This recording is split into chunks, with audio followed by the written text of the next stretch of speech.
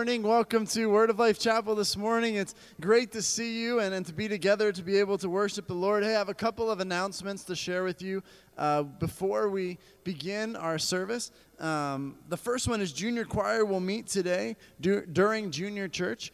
That's going to be in the fellowship hall, and that's for anyone second grade and above. So junior choir in the fellowship hall during junior church, second grade and above. The roofing project, thank you so much for all of your contributions. And I don't know if you saw this, but the goal of $3,200 was met to fix Dara's roof. I think that's a praise to the Lord for that. That is absolutely fantastic. So exciting to see. There'll be no prayer meeting tonight. Clearances and background checks.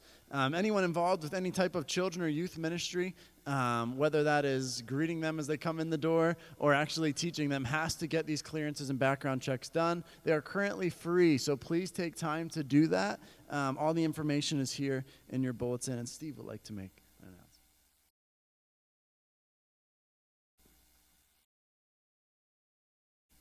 I didn't realize you were that tall. Last 3 weeks, we had done a short series in Sunday school, adult Sunday school, and part of it was the American Heritage Series, talking about the Founding Fathers and their faith. There has been some interest in the entire series. It's 10 discs long. If you're interested in doing it, and a possibility, we're considering the possibility of getting together on a Sunday afternoon while we're here at church, just staying after church, and then maybe going through the series from like 12:30 to 2. So if you're interested in that, see me over here after church and we can try and get something established. Thanks.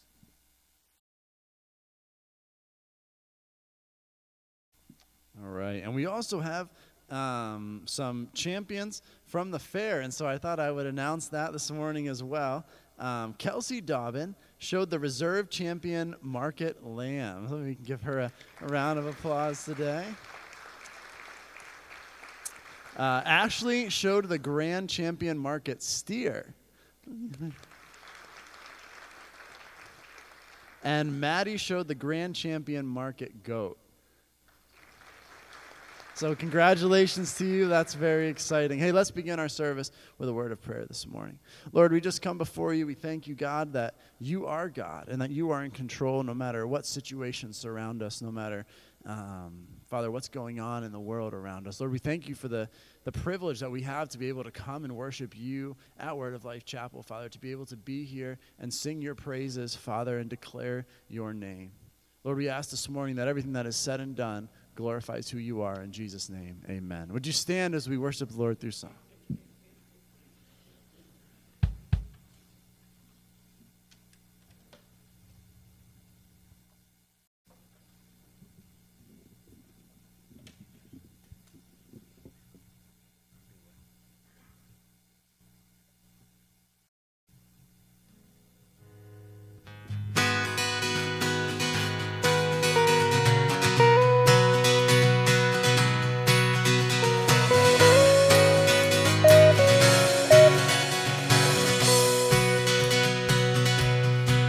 This heart open wide from the depths, from the heights, I will bring a sacrifice. With these hands lifted high, hear my song, hear my cry, I will bring a sacrifice. I will bring a sacrifice.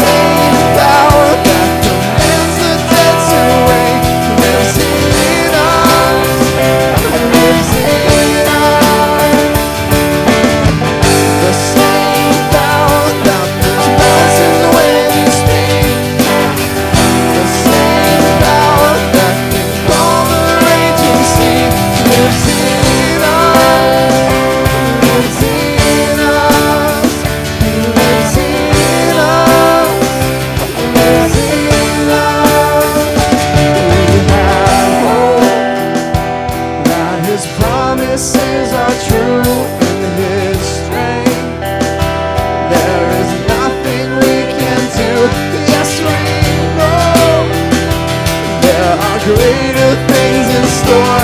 We will not be overtaken. We will not be overcome. The same power that rose Jesus from the grave, the same power that commands the dead to wake, lives in us, lives in us. The same power that moves mountains when He speaks, the same power that can calm a raging sea, lives in us. He lives in us. He lives in us. He lives in us. And greater is He that is living in me. He's conquered our enemy. Oh, no power of darkness, no weapon prevails. We'll stand here in victory.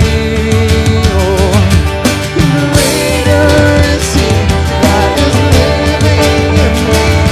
He's conquered our enemy. Oh, no power of darkness, no weapon prevails. We'll stand here in victory. Oh, in victory.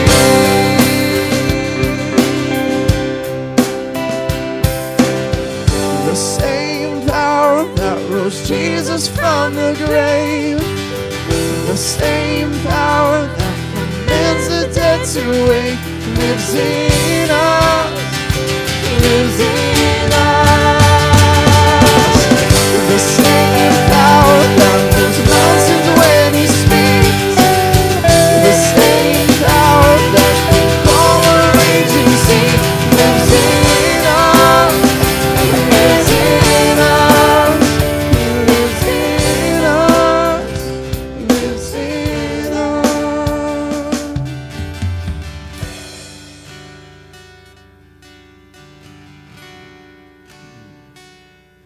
You know, it's so powerful to think about that we have the same power that calmed the raging sea living inside of our hearts.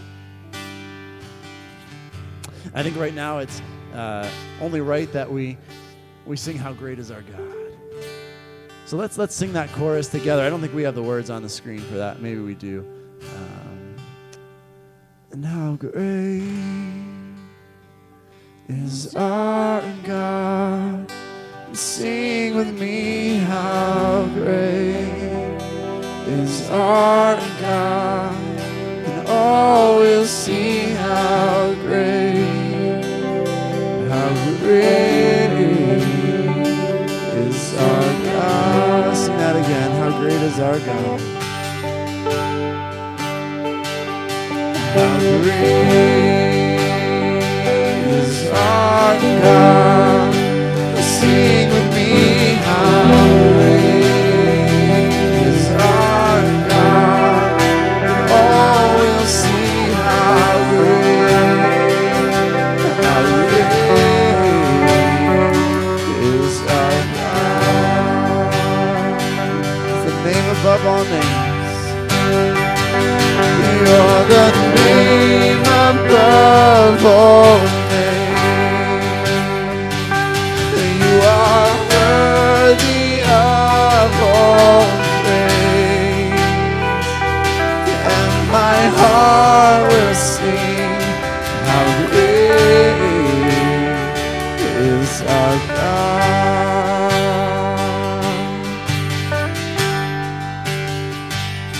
How great is our God. Sing with me. How great is our God, and all will see how great is our God. Father, we praise you for you are great. In Jesus' name, amen. Would you take a moment to greet those around you this morning? Welcome them to Word of Life Chapel. Give them a hug.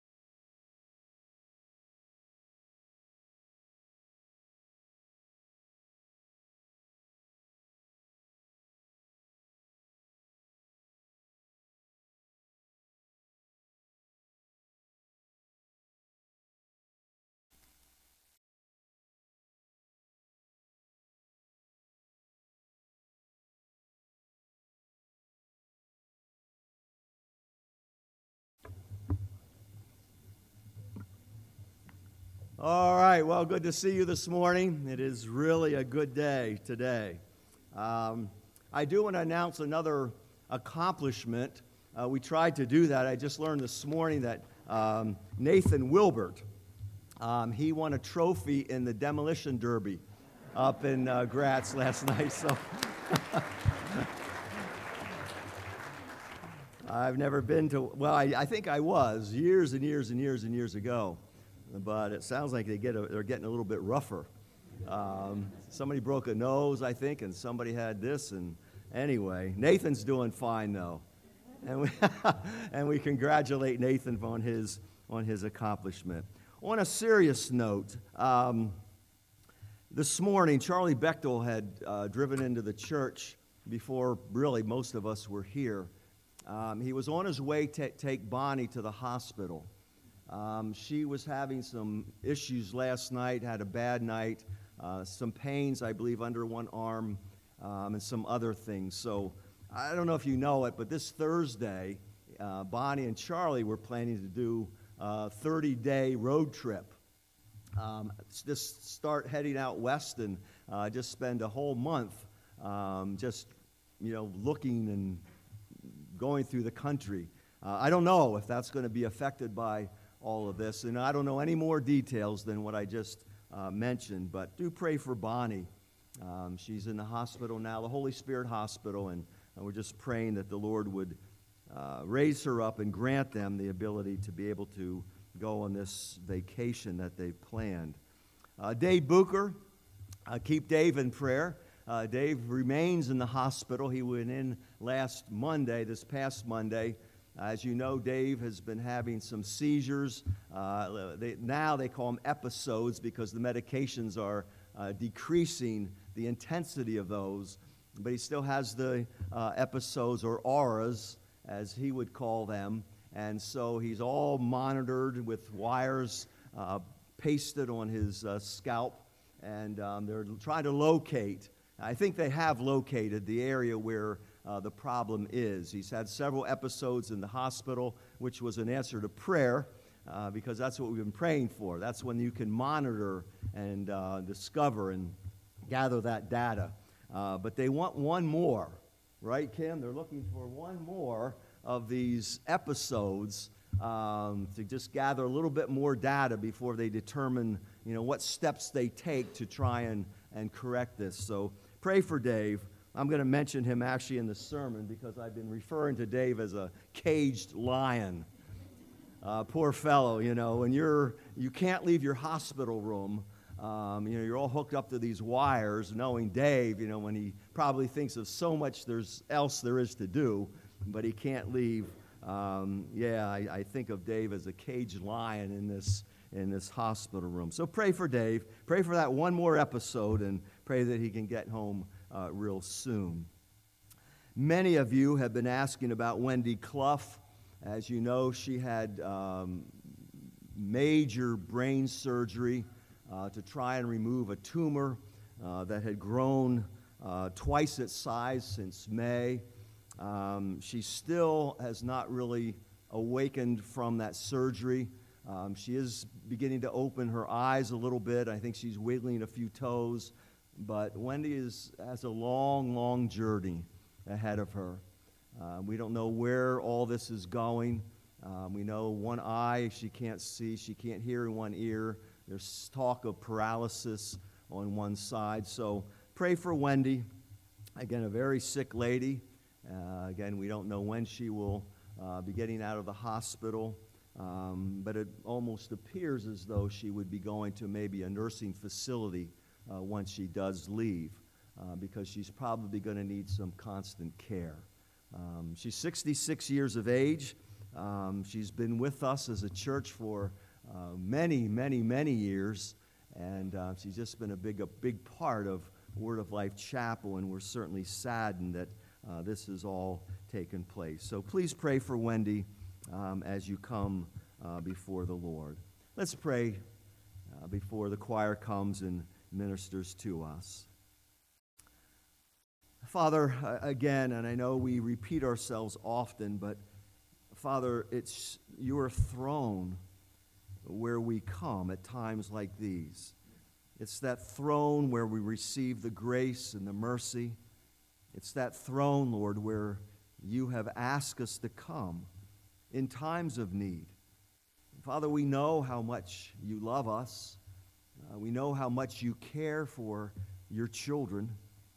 And so, Lord, when we mention names such as we have just moments ago, we're certainly saddened by these things that we hear. Father, we never expected for Charlie and Bonnie not to be with us this morning. They never expected to be in a hospital on a Sunday morning. And yet, Lord, that's where they are. We do pray for Bonnie. We pray that this is not a serious issue. We pray, Lord, that you would raise her up quickly.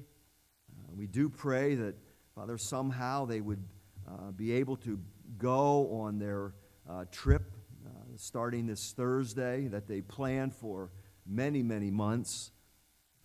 But, Father, we want Bonnie to get better. We pray that, Lord, you might restore her to full strength. Father, we think of Dave as well, and Father, we're thankful that the doctors have been able to gather the data and the information that they have already. All of this, Lord, will help, but they're looking for just a little bit more. And we pray that very soon that Dave might have a little bit stronger episode, that they might be able to gather the information they need, that he can return home. And then, Father, as they analyze all of this, that they might be able to figure out what needs to be done in order to remove Dave, or to help Dave to not have these episodes anymore. So give Kim and Dave great wisdom. I know there are options that will be laid on the table, and Father, they'll have to make a decision. And we pray that, Lord, you would guide them and direct them as we know you do. As we know, Lord, that you want for them to know your will even more than they want to know it. So reveal that to them, that they do the right thing. Father, for Wendy, again, Lord, we don't know, Lord, if she'll ever walk through these doors again to fellowship with us, to worship with us. Father, we know that with you nothing is impossible. We know that, Lord, with you you can perform great miracles. And Father, it almost appears, though, that it would have to be that, Father, in order for her to come with us once again. Father, we thank you for the progress, although very small and very slow. We pray that, Lord, when she wakes up, or even maybe in the quietness of her mind, that, Father, she might be experiencing your presence, that she might know how much you love and how much you care for her. So, Father, even though the journey is going to be a very long one, we know, Lord, that you go with her, that you go before her. And we pray, Lord, that you would strengthen her as only you're able. And we pray that, Lord, in these days ahead, that there might be progress, and that, Father, you might watch over her. So we commit Wendy, Lord, in every way to you. Father, this morning, we begin a new series. Father, we open the pages of the last book of the Bible, the book of Revelation. Father, we know that it's not an easy book. It's a difficult book to understand, to figure out. And so we ask, Lord, that you might grant us understanding, help us to be able to figure out what is being said. And then, Lord, as John writes in the opening verses, that we might take it to heart. We might pay clear attention to. That, Lord, we might obey what it says. For, Father, these books have not been given to us to simply gain knowledge, but it's been given to us to change lives. Father, we know that Jesus is coming back. And we've heard in Sunday school that, Lord, we're living in that season when we believe that He is coming back. Father, we pray that it might be soon. As John, as he closes the pages of this book, he says, yes, Lord Jesus, come. Lord, that's the desire of our hearts. It's that we might look into the heavens and see Jesus in the air and be snatched up to be with Him forever. What a day that will be. But Lord, until that day, we have much to do here. So keep us faithful. Help us, Lord, as we study your word this morning. Remove the distractions, Lord. We know how much the evil one would want for us to be interrupted, to be distracted, to not focus on this very important book. So I pray that you would help our hearts to be right, that our minds might be focused on the things that are before us.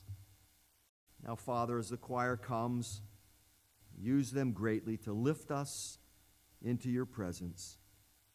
And we pray these things in Jesus' name. Amen. Amen.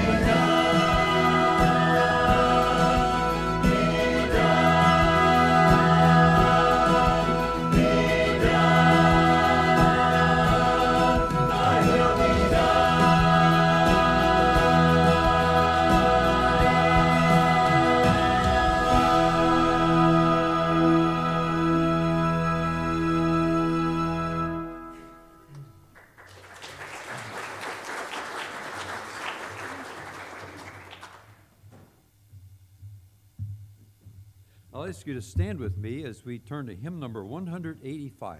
185, Lo, He comes with clouds descending. This certainly is relevant to our Sunday school lesson and those messages that we expect from our Pastor Bob.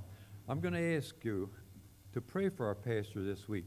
You know, as he mentioned, the book of Revelation is not an easy subject to explain. So let's pray for Pastor as he prepares the messages of the coming weeks. Hymn number 185. And also, if you're interested in prophecy, I invite you to join us in the Fellowship Hall for Sunday School. It's very interesting. Now we'll sing 185. Praise the Lord, for He is glorious. Never shall His promise fail. God hath made His saints victorious. God hath made His saints victorious. Sin and death shall not prevail. Praise the Lord, for He is glorious. Never shall His promise fail. God hath made His saints victorious.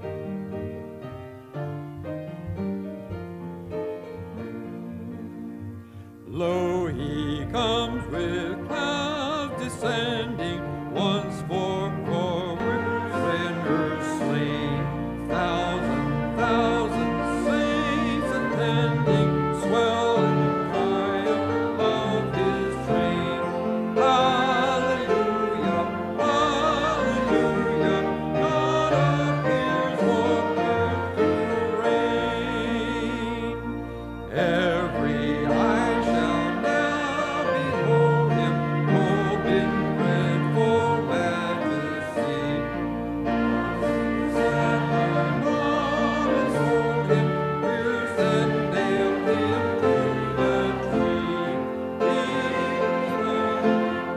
Deeply wailing, shall the true Messiah see. Now redemption long expected, see in solemn pomp appear. All the saints by man rejecting, now shall meet him in the air. Hallelujah, hallelujah, soon the day of God appear. Yea, amen, but all adore thee, I hold thine eternal word.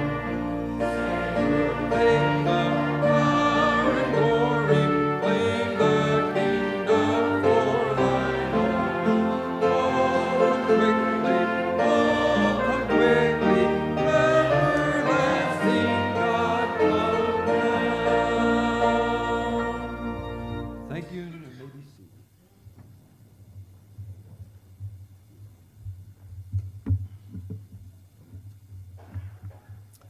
We came through the book of Galatians, and when you study a book like Galatians, a book that's very short, it contains simple statements of fact.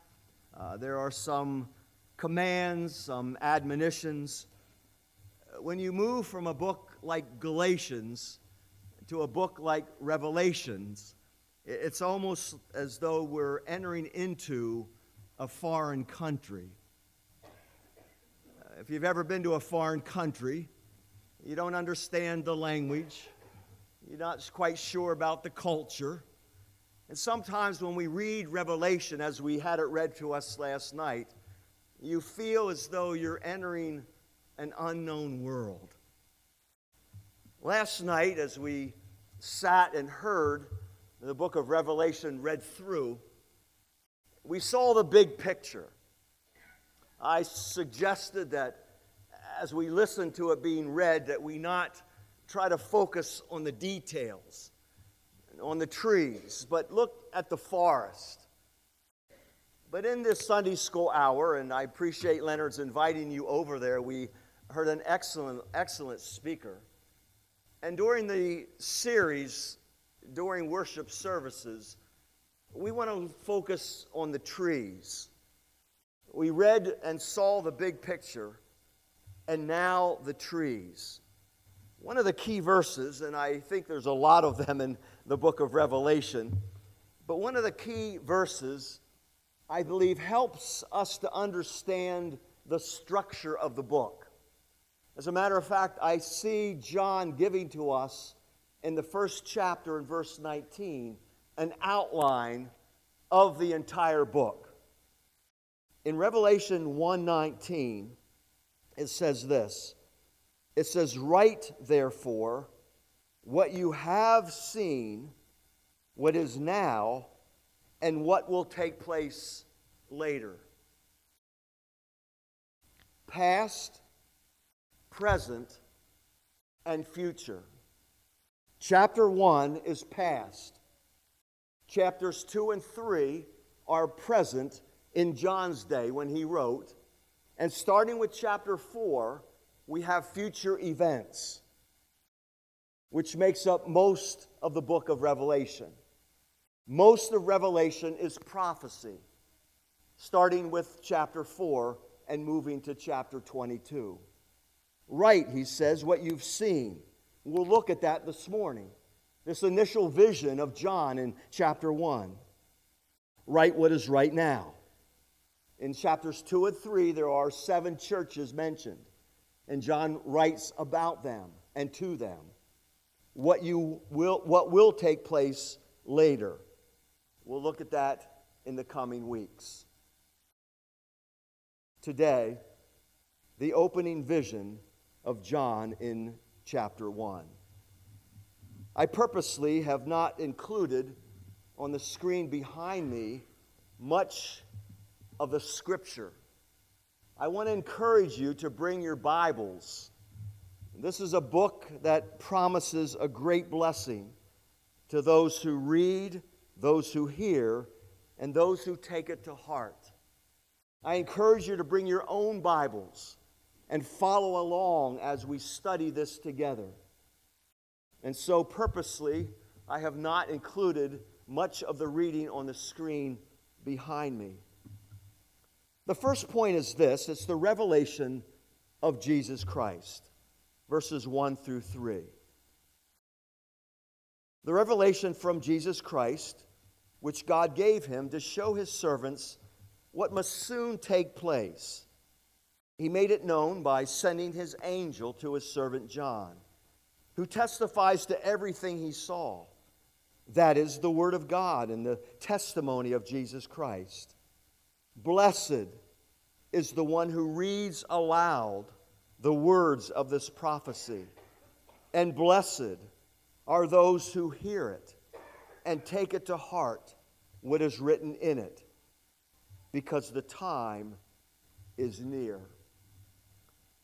The words I read, it says in the very opening verse, the revelation from Jesus Christ. Some of your translations uses the word of.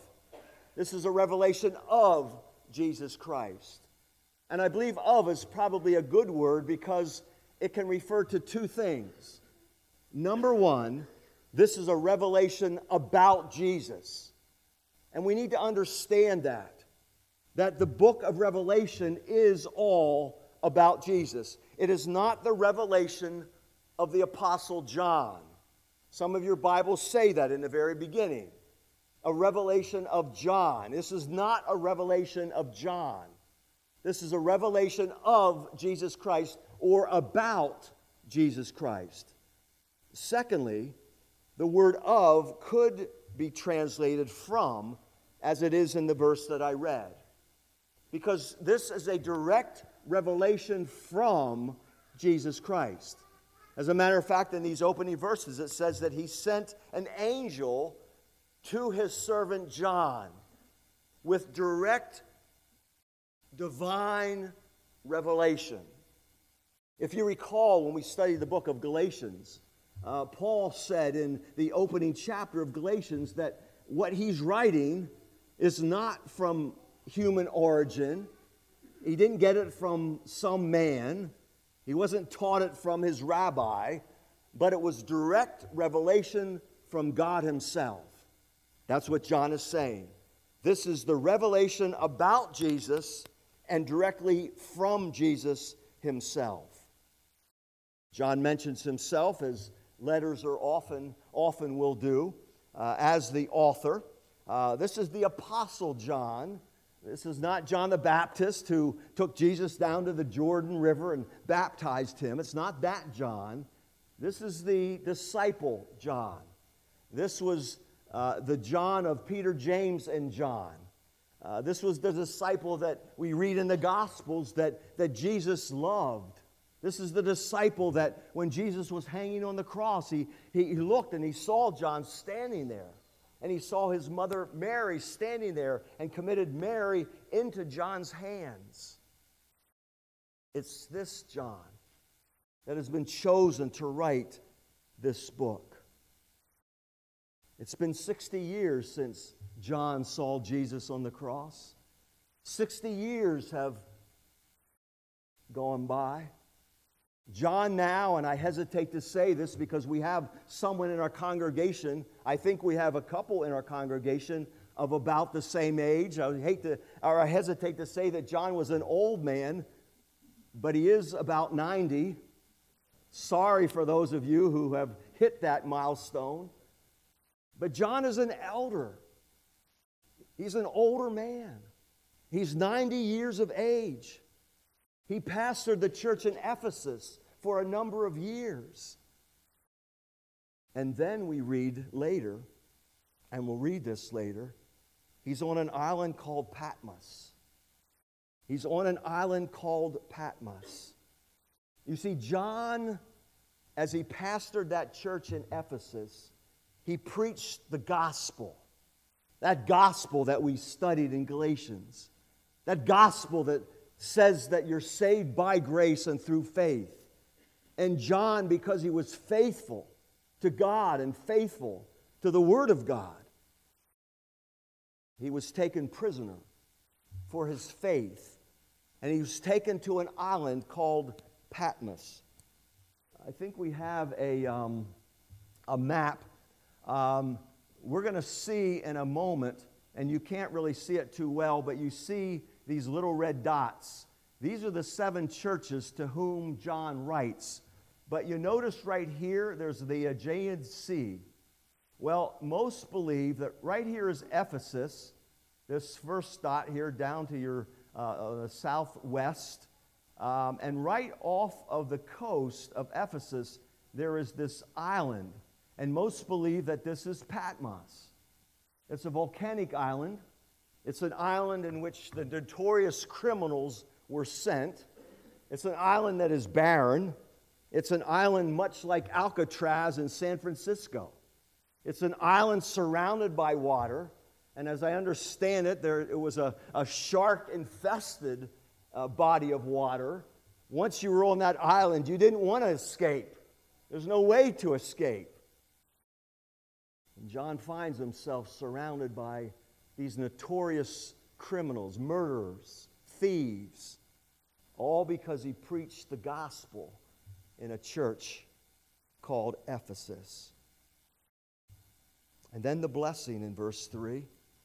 There's a blessing that is given to those who read this book, to those who hear it, and those who take it to heart.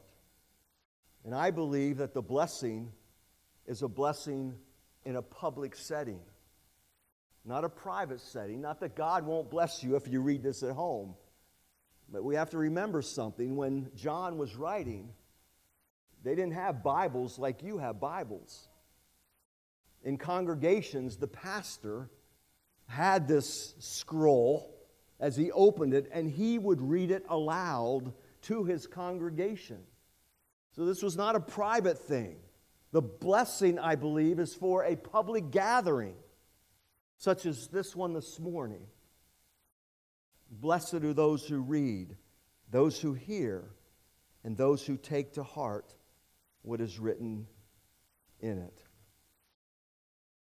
Because the time is near. The time is near. You know, God wants every generation to expect Christ's return in their lifetime. We believe that the return of Christ is imminent. That means He could come at any moment. Christ could come back before this day is over. Christ could come back before we get home this morning. That's what we believe, that at any moment Christ could come back. The Bible does not say when, but the certainty is never questioned. And believers are constantly admonished to watch and wait. In James chapter 5, he speaks of a farmer that waits for the coming crop. In James chapter 5 and verse 7, James says, "Be patient then, brothers and sisters, until the Lord's coming. See how the farmer waits for the land to yield its valuable crop, patiently waiting for the autumn and the spring rains. You too be patient and stand firm, because the Lord's coming is near." The Lord's coming is near. James expected the imminent return of Jesus Christ. And this teaching arises because the Bible continually says that the time is near, that we're living in these last days, These are the end times. And the next great event in redemptive history is the second coming of Jesus Christ. Well, John goes on to say in verse 4, down through verse 8, he gives us the testimony of Christ's work. John, to the 7 churches in the province of Asia, grace and peace to you from him who is, who was, and who is to come, and from the 7 spirits before his throne, and from Jesus Christ, who is the faithful witness, the firstborn from the dead, and the ruler of the kings of the earth. To him who loves us and has freed us from our sins by his blood, and has made us to be a kingdom and priests, to serve his God and Father. To him be glory and power forever and ever. Amen.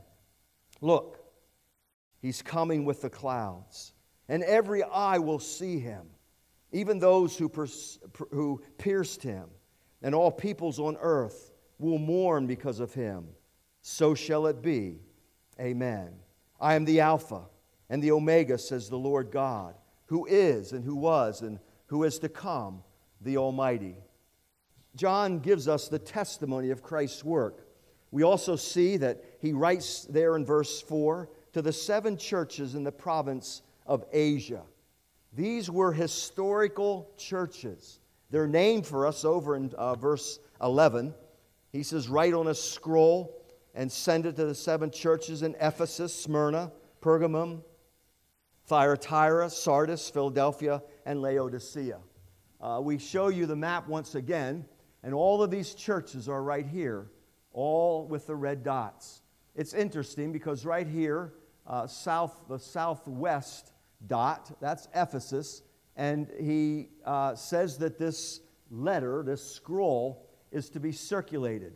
Start with Ephesus, move north, and you move sort of in a clockwise rotation. You start here, drop it off here to here, and come down this way. These are the 7 churches to whom he writes. This letter, or this book of prophecy, starts out much like a letter because he's writing to the 7 churches. When Paul wrote to the churches in Galatia, he wrote to churches. And the thought was that once the churches in Galatia gets this letter from Paul, it's to be circulated. It goes from church to church to church. They didn't have copy machines, so they had to circulate these letters. Same was the case here. John says, I'm writing to these 7 churches in Asia Minor. Starts with Ephesus. Once you've read it, pastor, whoever that pastor is going to be, who followed John, because John now is on the island writing, it was to be sent then to Smyrna, to Pergamum, and so forth. John also speaks here of the work of Christ. He speaks of the work of Christ. Before we look at that, let me say this. In chapters 2 and 3, he mentions the 7 churches, and he says a little bit about each one. I've chosen, because we only have 7 sermons in this series, not to cover chapters 2 and 3. Maybe at a later date we can come back and look at those 7 churches, but I tried to be very selective, taking 22 chapters and reducing it to 7. So I've tried to be selective so that we get a feel for the book of Revelation. But in these chapters 2 and 3, he writes to Ephesus, he writes to Smyrna, he writes to Pergamum, and so forth. And as he writes to these churches, there is a general pattern. The pattern goes something like this. He starts by commending the church, and then he complains about the church, and then he corrects the church. In other words, he starts by addressing the churches by mentioning their strengths, then he mentions their weaknesses, and then he says, now here's what you need to do about that. Let me just give you an example. Look at chapter 2. We'll look at John's church. John was the pastor of the church in Ephesus. So the first church he addresses is his own church. Think of that. He addresses his own church, and he says in verse 2, he says, I know your deeds, your hard work, your perseverance. I know that you cannot tolerate wicked people, that you have tested those who claim to be apostles, but are not, and have found them false. You have persevered, you've endured hardships for my name, and have not grown weary. So he begins by commending them and mentioning their strengths. But then he talks about their weakness in verse 4.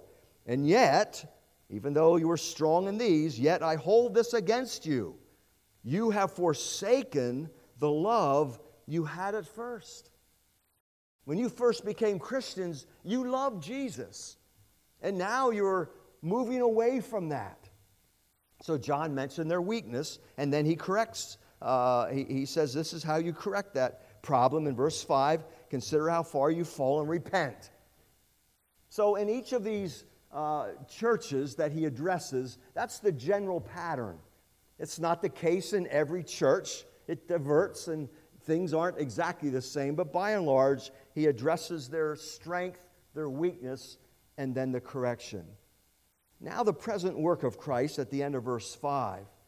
He says to him who loves us and has freed us from our sins by his blood. The churches are churches that are being persecuted. John is being persecuted. He's on an island in the sea. These churches are being persecuted. And because of that, John wants them to know that God still loves them. You know, when we go through difficulties and trials and tribulations, one of the things we often think is, where is God in this? Doesn't God really care for me anymore? Doesn't God really love me to allow me to go through this? And so John is writing to these persecuted churches, and he wants them to know that God still loves them. That God still loves them and has freed them from their sins by his blood. We need to understand that in spite of all the evil experiences that we go through, in spite of all of the trials and sufferings, God still loves us. He looks at the present work of Christ, and we find that in verse 7. This is a guaranteed promise that Jesus is going to visibly return to the earth. Look, he's coming with the clouds, and every eye will see him. You remember the disciples in the book of Acts? In Acts chapter 1, and the disciples are just standing, just gazing up into the clouds that have now hidden Jesus. Jesus has ascended, the clouds have now hidden him, and the disciples are just gazing up into heaven. And the angel comes along and says to the disciples, "Why are you gazing up into heaven? This same Jesus that has been taken up into heaven will come in like manner." In other words, he's going to come to earth again. And we believe the fulfillment of that is in Revelation chapter 19. That's the chapter we're going to conclude on in this series. Jesus is coming back. And the Bible says when he comes back, he's coming back to earth. We need to understand something, however, that when we speak of the second coming, we speak of it in two phases. There's a first phase, and that's the rapture of the church. And we believe that can happen at any moment. Then there's a period of 7 years of tribulation, and then Jesus, at the end of that time of tribulation, comes back riding this great white horse during the campaign or the battle of Armageddon. And so when it says that every eye will see him, it doesn't mean that during the rapture that takes place. There's no indication that every eye is going to see Jesus when we, as his church, are caught up to be with Jesus in the air. But it does say that when he comes back to the earth, in Revelation 19, that every eye will see him. And so shall it be We read at the end of verse 7, amen. This double affirmation that it's a guaranteed promise that Jesus is coming back. When we come to verse 9, we start to enter into the foreign country. The book of Revelation is highly, highly symbolic. And we need to understand that to understand this book. Let me read these verses, and then we'll come back and we'll try and decipher what we've just read. I, John, in verse 19. This is a picture of Christ in His majesty. I, John, your brother and companion in suffering and kingdom and patient endurance that are ours in Jesus, was on an island of Patmos because of the word of God and the testimony of Jesus. On the Lord's day, I was in the Spirit, and I heard behind me a voice like a trumpet, which said, write on a scroll what you see and send it to the 7 churches, to Ephesus, to Smyrna, Pergamum, Thyatira, Sardis, Philadelphia, and Laodicea. I turned around to see the voice that was speaking to me. And when I turned, I saw 7 golden lampstands. And among the lampstands was someone like a son of man, dressed in a robe that reached down to his feet, with a golden sash around his chest.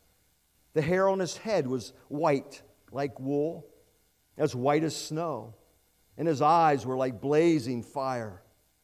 His feet were like bronze, glowing in a furnace, and his voice was like the sound of rushing waters. In his right hand he held 7 stars, and coming out of his mouth was a sharp, double-edged sword. His face was like the sun shining in all of its brilliance. When I saw him, I fell at his feet as though dead. Then he placed his right hand on me and said, do not be afraid. I am the first and the last. I am the living one. I was dead, and now look, I'm alive forever and ever. And I hold the keys of death and Hades. Write, therefore, what you have seen, what is now, and what will take place later. The mystery of the 7 stars that you saw in my right hand and the 7 golden lampstands is this.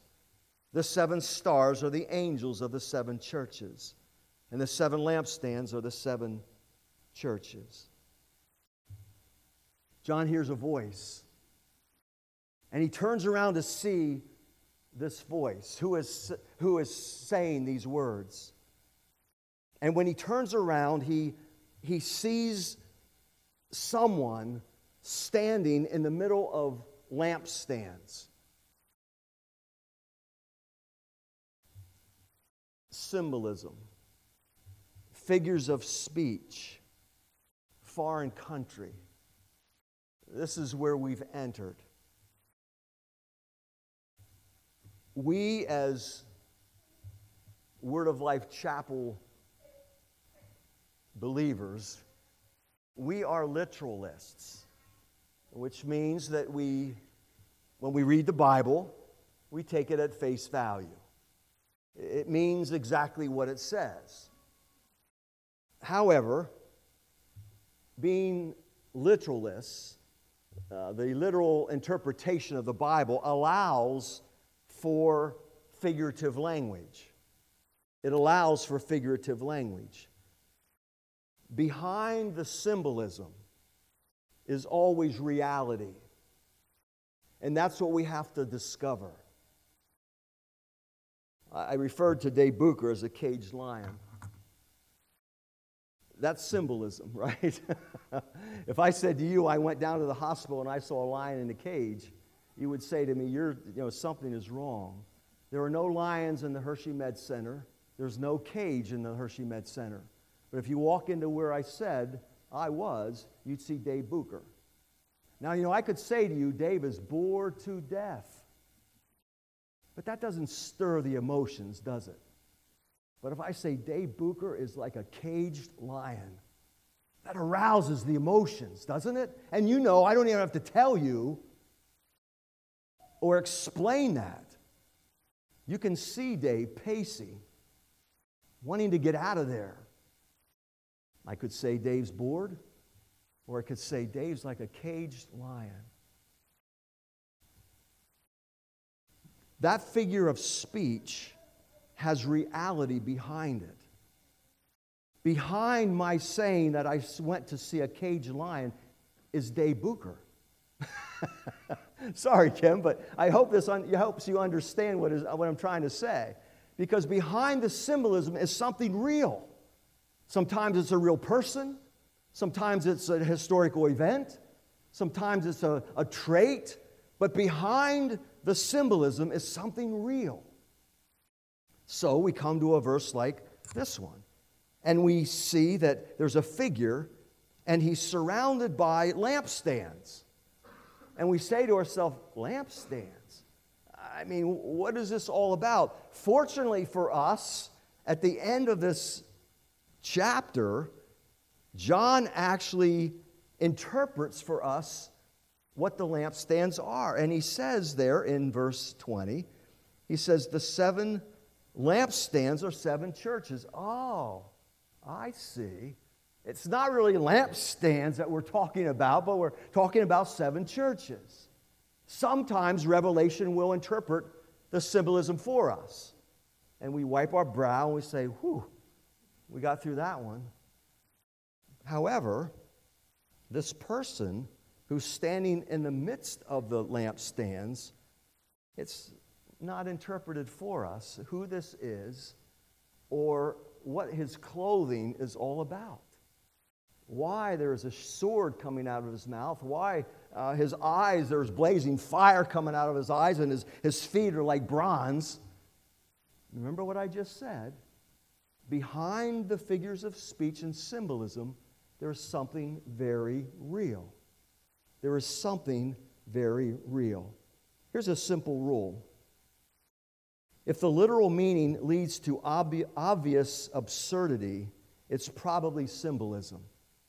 If you read something in the Bible and you say, that's absurd, it most likely is symbolism. Let me give you an example. In Exodus chapter 19 and verse 4, the Bible says that I carried you on eagle's wings. It's referring to when God brought the Israelites out of Egypt. And the Bible says that God carried them on eagle's wings. Now we say to ourselves, that didn't happen, right? I mean, God didn't somehow airlift all his people in Egyptian bondage and put them on these eagle wings and airlift them out of Egypt. No. What is meant by this is that God, with strength and speed, he delivered his people, almost as if you were to fly them out on eagle's wings. So when we read Scripture and we say, whoa, that just doesn't make any sense, oftentimes we need to look and see, maybe this is symbolic, maybe this is a figure of speech, but literal interpretation allows for that. And I think one of the reasons is because, as I said, it stirs emotions. I mean, think about Revelation chapter 13, when the Antichrist is brought to the forefront. John could have said a dictator. Well, a dictator. But he doesn't say that. He says a beast that has come out of the sea. Doesn't that stir the emotions? Doesn't that say so much more than just saying a dictator? So, although we're literalists, the Bible is filled with symbolism. Let me give you another rule of biblical interpretation. A symbol will have a non-symbolic meaning. A symbol will have a non-symbolic meaning. Behind the symbolism is a person, a historical event, a trait. In this case, we find the attributes of Jesus in the symbolism of the description of this figure in the midst of the lampstands. Now, there's kind of a dead giveaway there in verse 13 because it speaks of someone like a son of man. Jesus referred to himself throughout the Gospels as the Son of Man. Back in Daniel, the Messiah is said to be the Son of Man. And so when we read Son of Man, that should be a dead giveaway that we're talking about Christ. We're talking about Christ here, but we still have to deal with what he was wearing. To help us with that, I want to read Dr. David Jeremiah. He helps us understand the symbolism behind these articles of clothing. This is what he says on page 28. He talks about the flowing robe, and he says that we ought to, and again, here's another rule of biblical interpretation, that we need to compare Scripture with Scripture. Oftentimes when we see symbolism somewhere else in the Bible, we read of that same symbolism, and it's interpreted for us. As I said, Son of Man. Well, we go back to the Gospels, we go back to Daniel, and we know this refers to Christ himself. The flowing robe. It says he's wearing a robe that goes all the way down to his feet. Back in Isaiah chapter 6 and verse 1, you remember when Isaiah saw the Lord high and lifted up? And it says that he was seated on a throne, high and exalted, and the train of his robe filled the temple. So here, I believe the attribute of Christ, with this robe that goes to his feet, is that of exaltation. It speaks of a sash across his chest. Well, again, in Isaiah, it says that righteousness will be his belt, the sash around his waist. So the belt probably speaks of righteousness. Again, I believe what is being said here is it's revealing the attributes of Christ. His eyes were like blazing fire. In Hebrews chapter 4, it says that nothing in all creation is hidden from God's sight. Everything is uncovered and laid bare before the eyes of him to whom we must give an account. These penetrating eyes probably refers to the omniscience of Christ, that he knows all things. His feet were like bronze. All the way through the Bible, bronze or brass refers to judgment. And we know that Jesus comes in Revelation 19, bringing judgment. His voice was like the sound of rushing waters, like that booming Niagara Falls. Out of his mouth is a sharp, double-edged sword. In Hebrews chapter 4, we read of that double-edged sword piercing to the dividing of soul and sunder, the thoughts and attitudes of man. His face is like the shining of the sun. Remember when Jesus was on the Mount of Transfiguration, there in the Gospels, and he took his disciples with him. And there his face, the Bible says, it shone like the sun. He was revealing his divine and his glorified nature. So you put all of this together, and it shouts the majesty, the exaltation, the glorification of Jesus Christ. So here is John. John is sitting in prison in his tattered clothes, and he sees the majesty of the man that he walked with in Judea.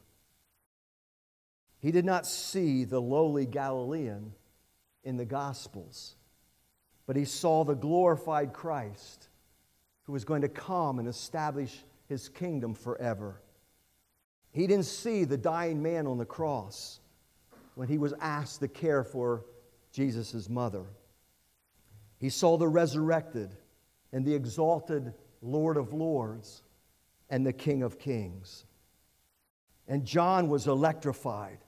It was like he was frozen in time. And the Bible says he collapses to the ground as if dead, paralyzed. And then he feels a hand on his shoulder, and he hears that familiar voice, which he's heard many times before. And it said, "Do not be afraid. Do not be afraid." And the reason that Jesus says to John, "Don't be afraid," is, first of all, he says, "I am the first and I am the last." I am the living one. I'm the Alpha. I am the Omega. I have no beginning. I have no ending. I am the eternal one, John. John, I am the eternal one. And I hold the keys to death. Someone, as I was reading this week, said that what's being referred to here is that Jesus has absolute control over physical death. And He does. If you've lost a loved one recently, you know what? It's only by divine permission. We have a time that is set in stone. It's God who holds the keys of life and death. And I believe what Jesus is saying here is a theme that runs through this entire book. And it's that God is in complete control of all the affairs of men. That's a theme that runs from cover to cover. That God is sovereign. That God sits on the throne. That God rules and reigns from that throne. And nothing passes or comes into the life of this world apart from divine permission. And we see that control. We heard that read last night. The complete control of God over the affairs of men. And as John is there on the ground, as he feels that right hand on his shoulder, as he hears that familiar voice, he then hears this in verse 19. Okay, John, now write. Write, therefore, what you've just seen. That's chapter 1. John, what you've just seen, what you've just experienced, write that, John. Not only that, but write what is right now, write to the 7 churches, and then write what will take place later. The glory of Christ is in essence the theme of this entire book. The glorification of Christ, the exaltation, the majesty of Christ is in essence the theme of this book, moving progressively to the climax when He comes in great power, in great glory. In verse 7 it says, Lo, He is coming with the clouds, and every eye will see Him. And John concludes this book back in Revelation 22, and we read, Yes, I am coming soon. And that's almost as though John is replying, Yes, come, Lord Jesus. Father, we're thankful this morning. We're thankful for this book, a powerful book. A book, yes, that might be a bit difficult to understand, and yet a book that has been given for our understanding. Father, I pray that you would guide us in these coming weeks as we try to unfold its meaning. But even more than that, Lord, I pray that the soon coming of Jesus might cause us to purify ourselves.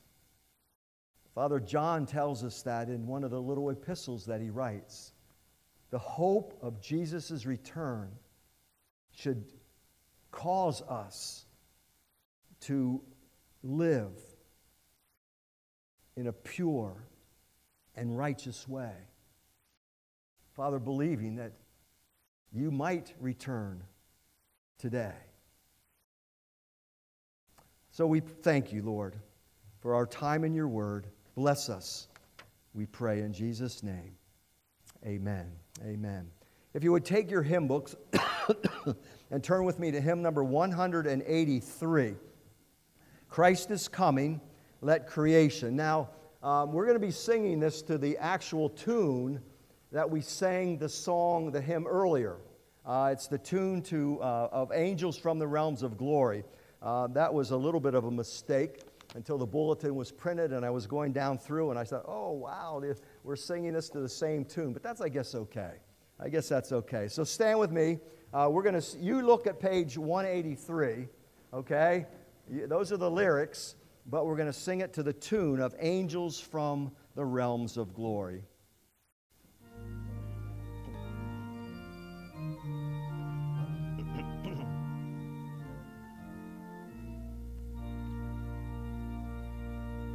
Christ is coming, let creation from her groans and travail cease.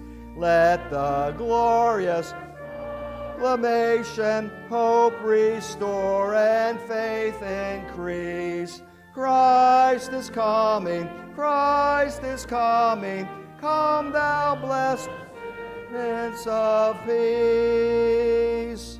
Earth can now of thy bitter cross and pain, she shall yet be thy glory when thou comest back to reign. Christ is coming, Christ is coming, let each heart repeat the strain. Long thine exiles have been far from rest and home and thee, but in heavenly still shining they their loving Lord shall see. Christ is coming, Christ is coming, haste the joyous jubilee. With that blessed hope before us, let no harp remain unstrung. Let the mighty vent chorus onward roll from tongue to tongue. Christ is coming. Come, Lord Jesus, quick. Well, Father, we do pray that you might come quickly, and yet, Lord, if you were to hasten your coming, I pray that we as a church would be about our Father's business. That, Father, we might be faithful, that we might be obedient, that we might, Lord, be reaching out to those who desperately need to hear the gospel, that we might be doing in this church what we need to do to help people to grow and mature. So, yes, we do say, come quickly, Lord. But if that day is not right around the corner, Lord, keep us faithful here until that day comes. Father, we thank you for the promise of your coming.